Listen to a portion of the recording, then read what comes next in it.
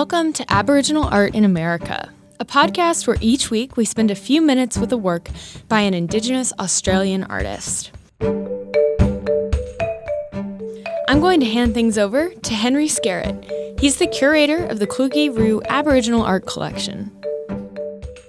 Do you know that feeling when you're standing somewhere and you can just feel the weight of the past around you? I remember thinking that when I first visited the Kimberley region in northwestern Australia.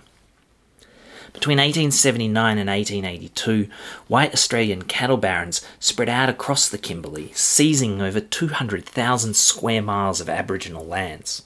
To put that in context, that's bigger than the whole state of California. And the invasion was as fast as it was merciless. At Kluge Ruhe right now, we have an extraordinary painting up by the senior Kimberley artist Queenie McKenzie.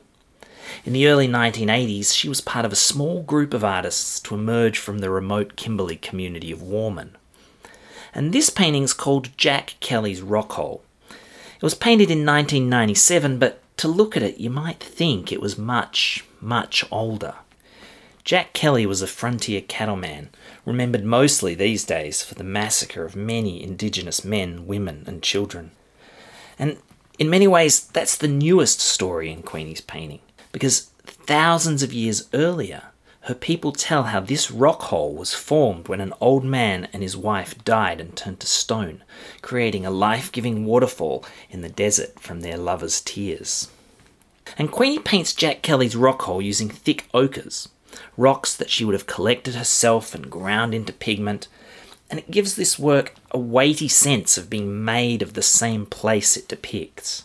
We see the rock hole in these broad cascading layers of paint, as though she was literally showing us the layers of history ever present in this place. Love and hate, life and death, all there forever in the earth. All histories laid bare in the spirit of this place.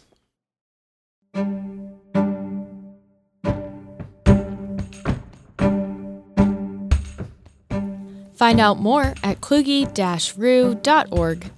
Aboriginal Art in America is a production of the University of Virginia and a member of the Virginia Audio Collective. Listen and subscribe at virginiaaudio.org.